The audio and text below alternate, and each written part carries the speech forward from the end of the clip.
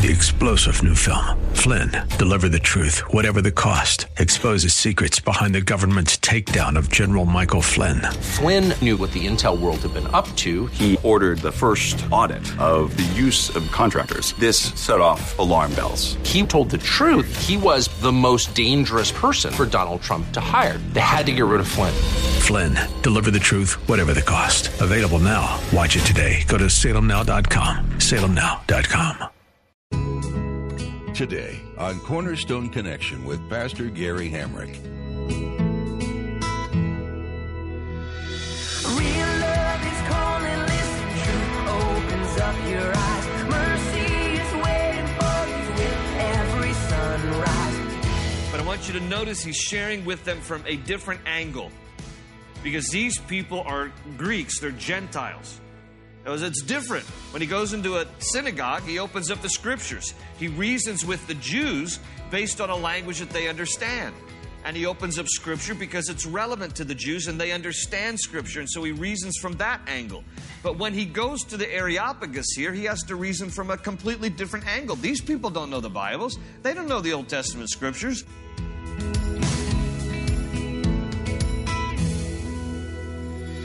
This is Cornerstone Connection, the radio ministry of Pastor Gary Hamrick of Cornerstone Chapel in Leesburg, Virginia. Pastor Gary is teaching through the book of Acts. When the Apostle Paul preached the Word of God to the Jews, he usually did so in the synagogue and by using the Old Testament scriptures to make his case for Christ. However, when Paul preached to the Greeks on Mars Hill, he changed up his approach, knowing full well that his Gentile audience had no knowledge of God. In today's message, Pastor Gary encourages us to follow Paul's lead and get to know others who we are sharing the good news with so that we might connect with them in an authentic way. After this connection is made, we have paved the way for the gospel to take root. At the close of Pastor Gary's message today, I'll be sharing with you how you can get a copy of today's broadcast of Cornerstone Connection. Subscribe to the podcast or get in touch with us. But for now, let's join Pastor Gary for today's message from the book of Acts, chapter 17.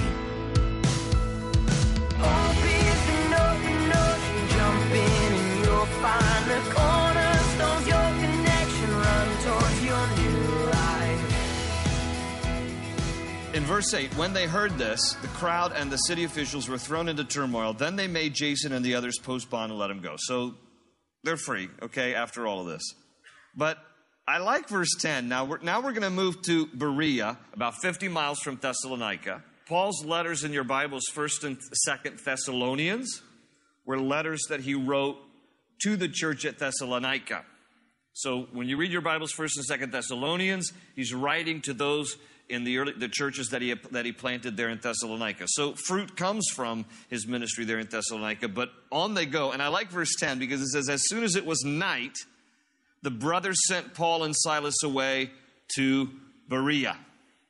Now, let me tell you why I like that verse. Because sometimes we over-spiritualize stuff. You know, well, if God is in this, we'll just trust him. We'll just stay here in Thessalonica and, you know, they might come again and beat us up, but it's okay. We're going to trust them. No, run in the middle of the night. Just go. We don't need to over-spiritualize stuff, all right? If your life is in danger, get out of there. And so they get out of there, and they go at night. Sent Paul and Silas away to Berea. And on arriving there, they went to the Jewish synagogue. So here's again a Jewish synagogue. Representation of Jews are present there in Berea. And I love verse 11. Now the Bereans were of more noble character than the Thessalonians, for they received the message with great eagerness and examined the scriptures every day to see if what Paul said was true. Now, you ought to underline that verse in your Bibles, and I'll tell you the reason why. Because you should never accept at face value anything I say or any pastor or televangelist or any author of any book says. You should examine the scriptures to see if what anybody is saying to you is actually true. You have a brain, and you have the ability to read the Bible and to examine the scriptures carefully, to make sure that you're not being deceived or duped by people who, just because they have a title or they have a television program, don't accept everything. Just because they wrote a book, they're a published author, it must be true. Not necessarily. So be careful.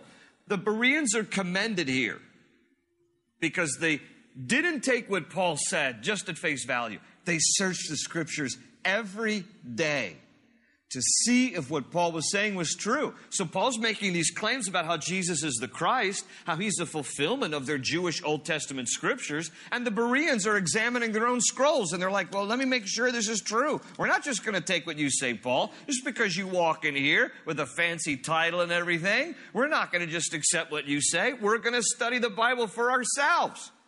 Study the Bible for yourselves.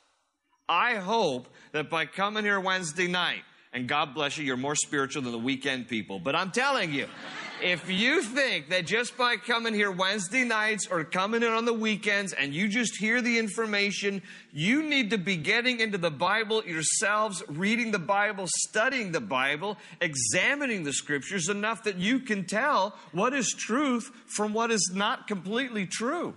And let me tell you something. It is so easy to hear heresy just 1 degree off. And it bothers me. I'll sometimes watch televangelists, not because I'm particularly impressed by most of them, but just because I want to hear what are they saying, what's going out there. Because sometimes, if it's horrible enough, I might need to weave in something in one of my teachings to try to undo some of the damage that some of these folks are doing. It's tragic. People just making up stuff, just saying things that aren't even true. So, the Bereans are commended in Scripture as of more noble character, it says, than the Thessalonians. The Thessalonians just heard what Paul said. Okay, we accept it. The Bereans are like, we're not just going to accept this. Excuse you, Paul. Excuse us, but we're going to read the Bible for ourselves. And that's what they do, and they get commended for that in the Scriptures. So be a good student of God's Word and be able to understand what is being taught to you so that you can recognize whether it is spot on or whether it's a degree or more off, and know the difference. Examine scriptures every day. Now, verse 12 says, many of the Jews believed, as did a number of prominent Greek women and many Greek men. So again, the church is growing here. People are believing, both Jews and Gentiles, men and women. Verse 13 says, when the Jews in Thessalonica learned that Paul was preaching the word of God at Berea, they went there too. So they made the 50-mile journey like, hey, we want to have a more Bible study. This is great. They went there too, except their motives were not right. We're talking about the Jews who were not believers, agitating the crowds and stirring them up. And the brothers immediately sent Paul to the coast, but Silas and Timothy stayed at Berea. I guess they were more mad at Paul. So the brothers, they put Paul in the witness protection program. They're like, we're gonna send you off here. And so verse 15, the men who escorted Paul brought him to Athens and then left with instructions for Silas and Timothy to join him as soon as possible. So they scurry Paul out of town. We're gonna take you down to Athens. And so off to Athens he goes. So it's the next point on our map. We're going down into southern Greece now to the city of Athens. That's what the next section is about. Let me just read a little bit of this section here, and then we'll come back and take a look at it. Verse 16 says that while Paul was waiting for them in Athens, waiting for Silas and Timothy, he was greatly distressed to see that the city was full of idols. So he reasoned in the synagogue with the Jews and the God-fearing Greeks, as well as in the marketplace day by day with those who happened to be there. A group of Epicurean and Stoic philosophers began to dispute with him. Some of them asked, what is this babbler trying to say? Others remarked, he seems to be advocating foreign gods. They said this because Paul was preaching the good news about Jesus and the resurrection. And then they took him and brought him to a meeting of the Areopagus, where they said to him, may we know what this new teaching is that you are presenting? You are bringing some strange ideas to our ears, and we want to know what they mean. All the Athenians and the foreigners who lived there spent their time doing nothing but talking about and listening to the latest ideas. That sounds like Starbucks right there, doesn't it? There's a bunch of people sitting around drinking their overpriced coffee with the latest ideas of the day. And so that's what's going on. Now, Here's an opportunity for you to search the scriptures daily to see what I'm saying is true, because I misspoke earlier, didn't I? I said there wasn't a synagogue in Athens. There is a synagogue in Athens. He goes there first. So I stand corrected. So I'll correct myself so you don't have to and get the emails from you. But here's really what I was focused on. His predominant ministry is going to be with Gentiles at the Areopagus. We're going to talk about that in a moment and how he reasons differently with them than he does the Jews in the synagogue. First, a little background on Athens. This is the capital city for Greece. This is the most populated city of Greece. A little more than 4 million people live in Athens. It is one of the oldest cities in the world.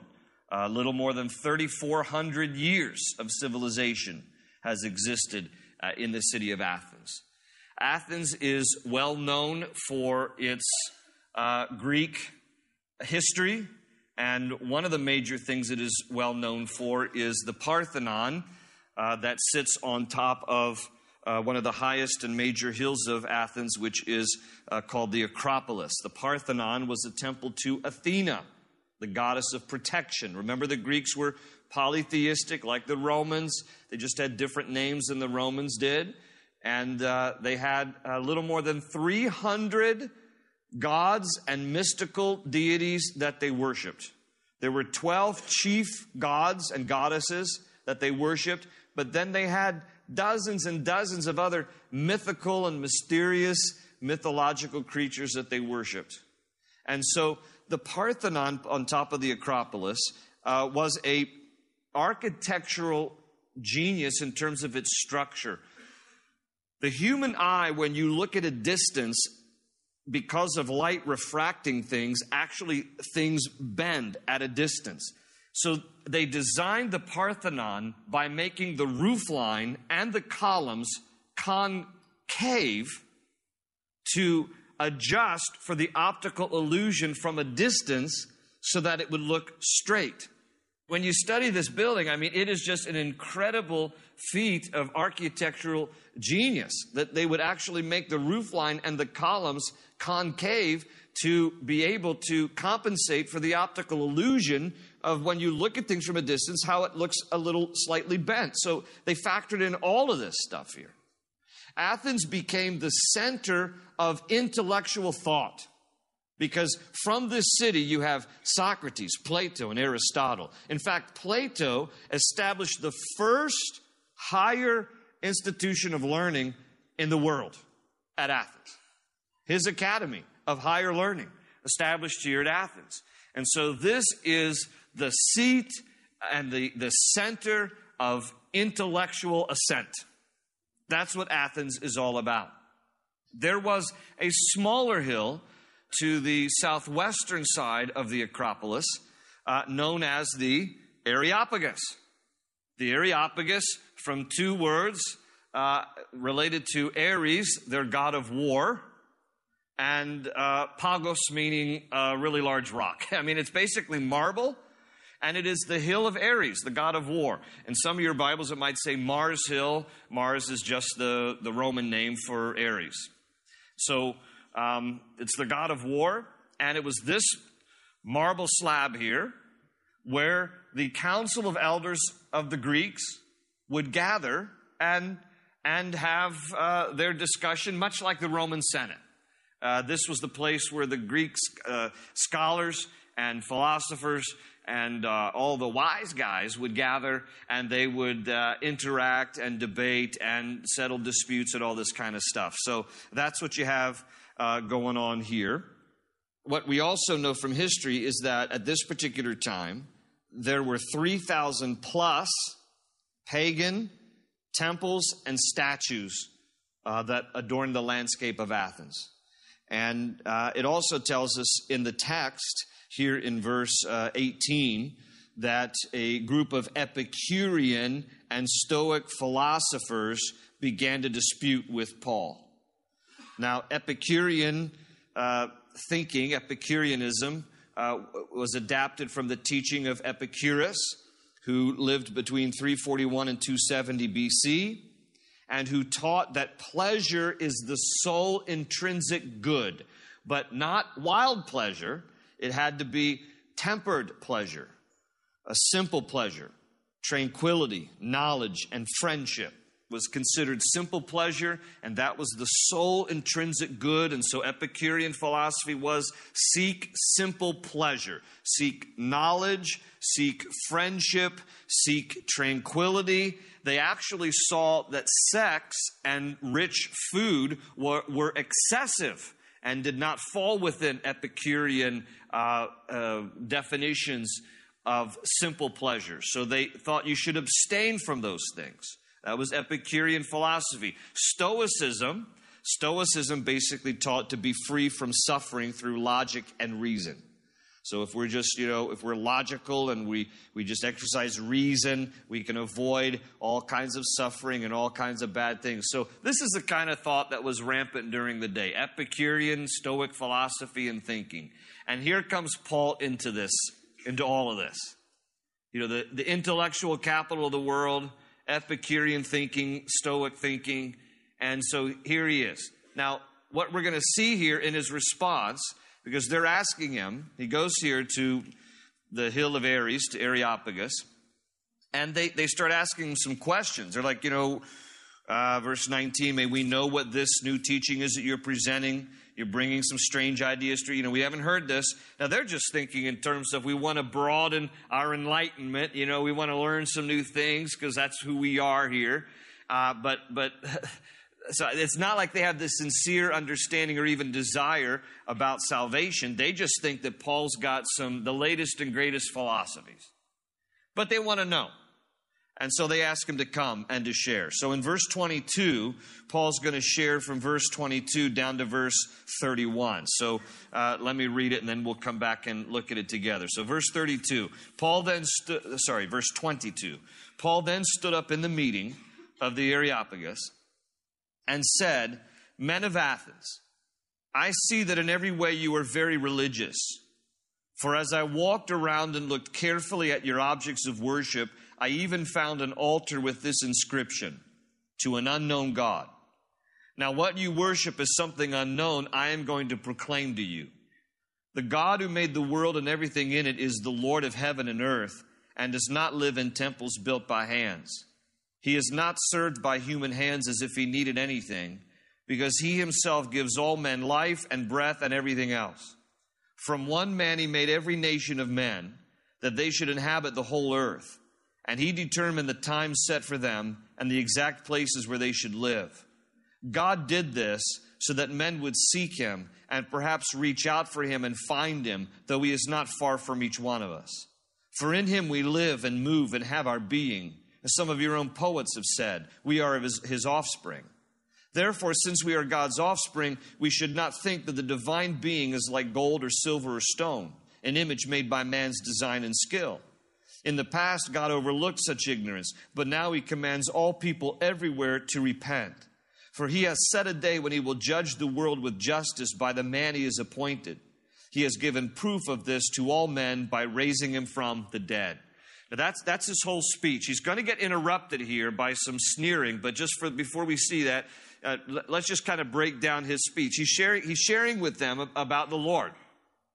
But I want you to notice he's sharing with them from a different angle. Because these people are Greeks, they're Gentiles. It's different. When he goes into a synagogue, he opens up the scriptures. He reasons with the Jews based on a language that they understand. And he opens up scripture because it's relevant to the Jews and they understand scripture. And so he reasons from that angle.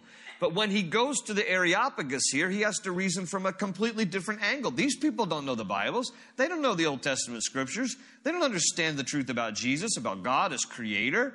And so Paul has to give them a synopsis of who God is and what he wants of us in a few short sentences here to help them get an introductory understanding of God. He's starting from scratch with these people. One of the first things he does here is he walks around and he says, I notice that you have an altar with this inscription, to an unknown God. And he uses that as the entry point to communicate to them who God is. Because you see, for them, the Greeks, they didn't want to leave out any God and therefore incur the wrath of any god, though they have like 300 gods. So what they did was they were like, in case we leave out a god that we don't really know his name or his function or her name or her function, we're just going to make this altar that says to an unknown god, and then we'll cover our bases. That's what they did. So they had this altar to an unknown god just to be safe. Like in case we left anybody out, we don't want anybody to be mad. We don't want the gods to be mad with us. And Paul uses that to capitalize on presenting the truth of who God is. He says, all right, you have this altar here with this inscription to an unknown God. Let me tell you who the unknown God is that you don't know about. And he begins by sharing with them, and this is kind of interesting. I looked at these verses here, and there are 8 different ways, titles, context that Paul presents God as to them. It's really pretty fascinating that in a few short sentences here, he presents God as creator in verse 24, because he says, who made the world and everything in it. He presents him as life giver. He said in verse 25, he gives all men life and breath and everything else. He presents him as sovereign in verse 26, because he said he determined the times set for them, for everybody. He presents him as personable in verse 27, so that men would seek him, reach out for him, and find him. That's a personal God.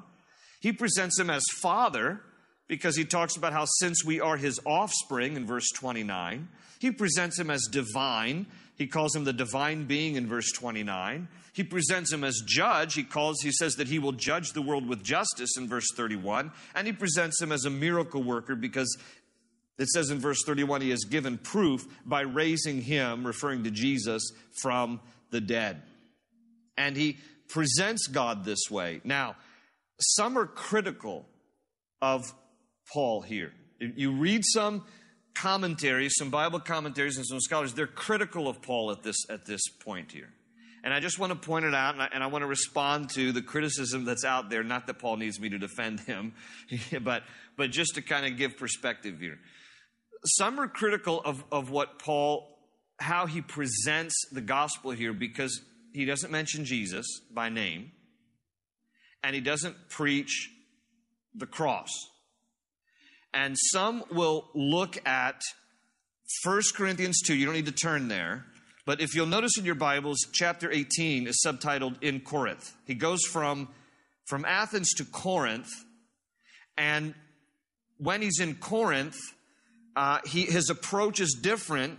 And it tells us in 1 Corinthians chapter 2, let me just read to you. Listen to what he says in chapter 2 of 1 Corinthians, verses 1 through 4. He says, when I came to you, brothers, to you in Corinth, I did not come with eloquence or superior wisdom as I proclaimed to you the testimony about God. For I resolved to know nothing while I was with you except Jesus Christ and him crucified. I came to you in weakness and fear and with much trembling. My message and my preaching were not with wise and persuasive words, but with a demonstration of the Spirit's power, so that your faith might not rest on men's wisdom, but on God's power. He refers to wisdom 3 times in those verses I just read. He talks about the power of the Holy Spirit and not relying on wise and persuasive words, not taking comfort in his eloquence, but really knowing that it's the work of the Holy Spirit. And some look at 1 Corinthians 2, what I just read, and say that when Paul moved on to Corinth, he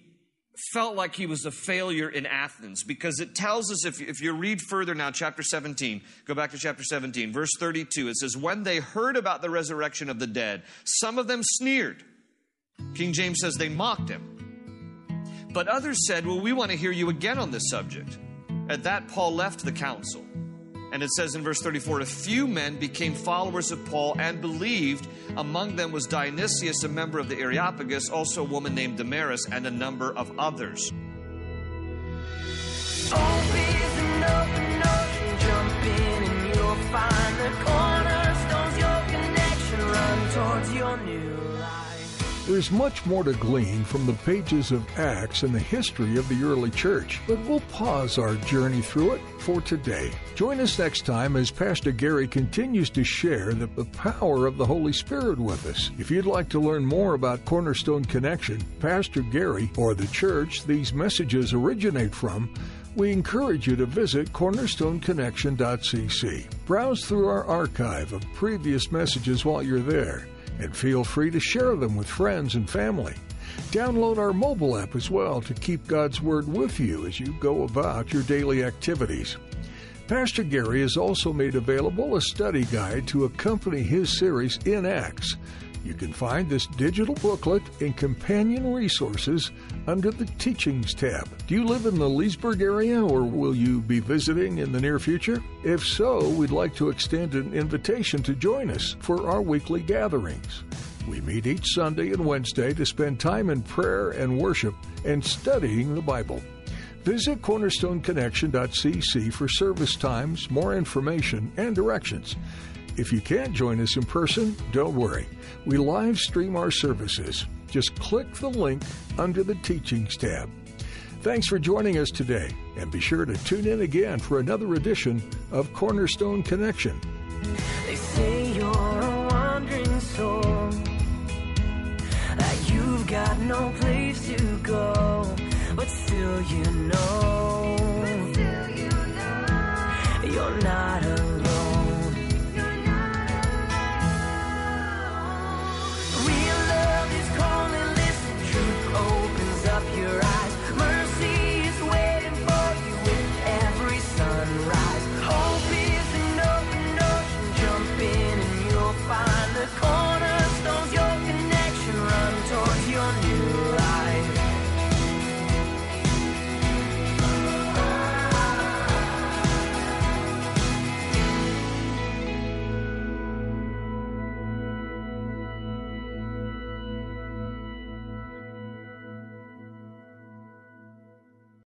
Three-star General Michael J. Flynn, head of the Pentagon Intelligence Agency, knew all the government's dirty secrets. He was one of the most respected generals in the military. Flynn knew what the intel world had been up to. He understood its funding. He ordered the first audit of the use of contractors. This set off alarm bells.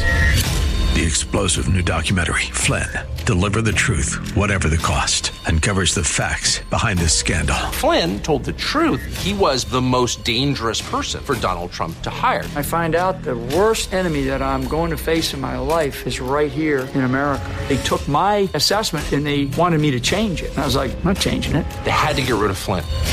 With in-depth interviews, archival footage, and never-before-seen personal records of the man behind the headlines. I just felt like I was drowning. Flynn, Deliver the Truth, Whatever the Cost. Available now. Watch it today. Go to salemnow.com. salemnow.com.